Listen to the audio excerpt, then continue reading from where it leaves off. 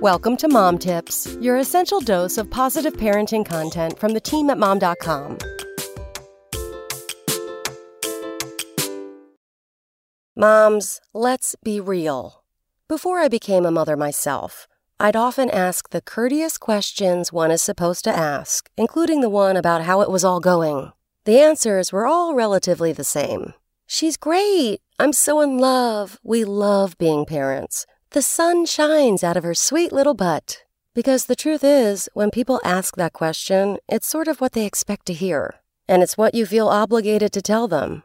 After all, what kind of mother are you if you aren't a blissfully in love one? So when I finally gave birth to my baby boy, I wasn't exactly prepared for just how terrible it was at first.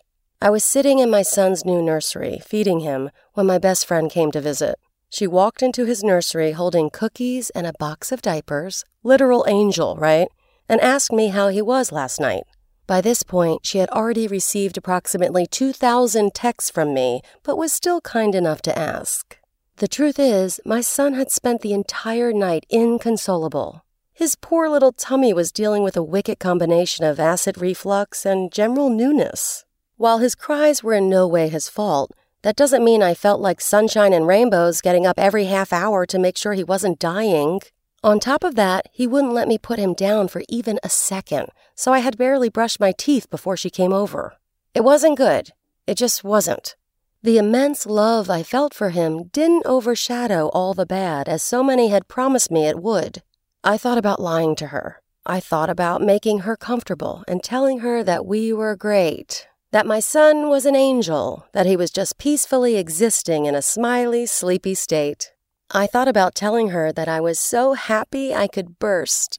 But then I thought, what if I was just honest? Before I could stop myself, I blurted out, "He was being a little jerk last night." I looked at his face, and as if he were in on the joke, he smirked. She nearly dropped all the cookies and diapers in her hands from laughing so hard. And instead of telling me it was all going to be okay or that it could be so much worse, she surprised me. "They are so tough at this age," she commiserated with me as her sweet 2-year-old daughter took books off my son's shelf to read to him. Her daughter, might I add, is a super well-adjusted, insanely smart kid. So if she could admit that kids were tough at this age, surely my son wasn't doomed.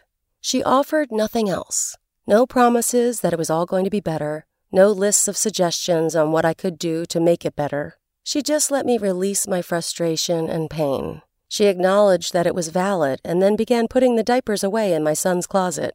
I felt better instantly because it was one of the first times a fellow mom who had a well-adjusted kid admitted to me that doing what we do is just hard with no stipulations. And frankly, that's what every woman needs to do for her new mom friends. The more we keep mothers in the dark about the reality of it, and the more we pretend kids are perfect in every way, the worse they are going to feel. Instead of placating each other, we should be preparing each other. Just because it is worth it doesn't take away from the frustrating reality of it all right now. It made me feel less alone, less like I was this awful person for hating my situation, instead of like I was supposed to be endlessly grateful for where I was. We all know that just because you felt a negative feeling doesn't mean you don't love your kid. So the next time someone asks you how you're doing, don't consider their comfort over your own feelings. You might just walk away feeling better than you thought you could have. Come back tomorrow for more mom tips. Spoken Layer.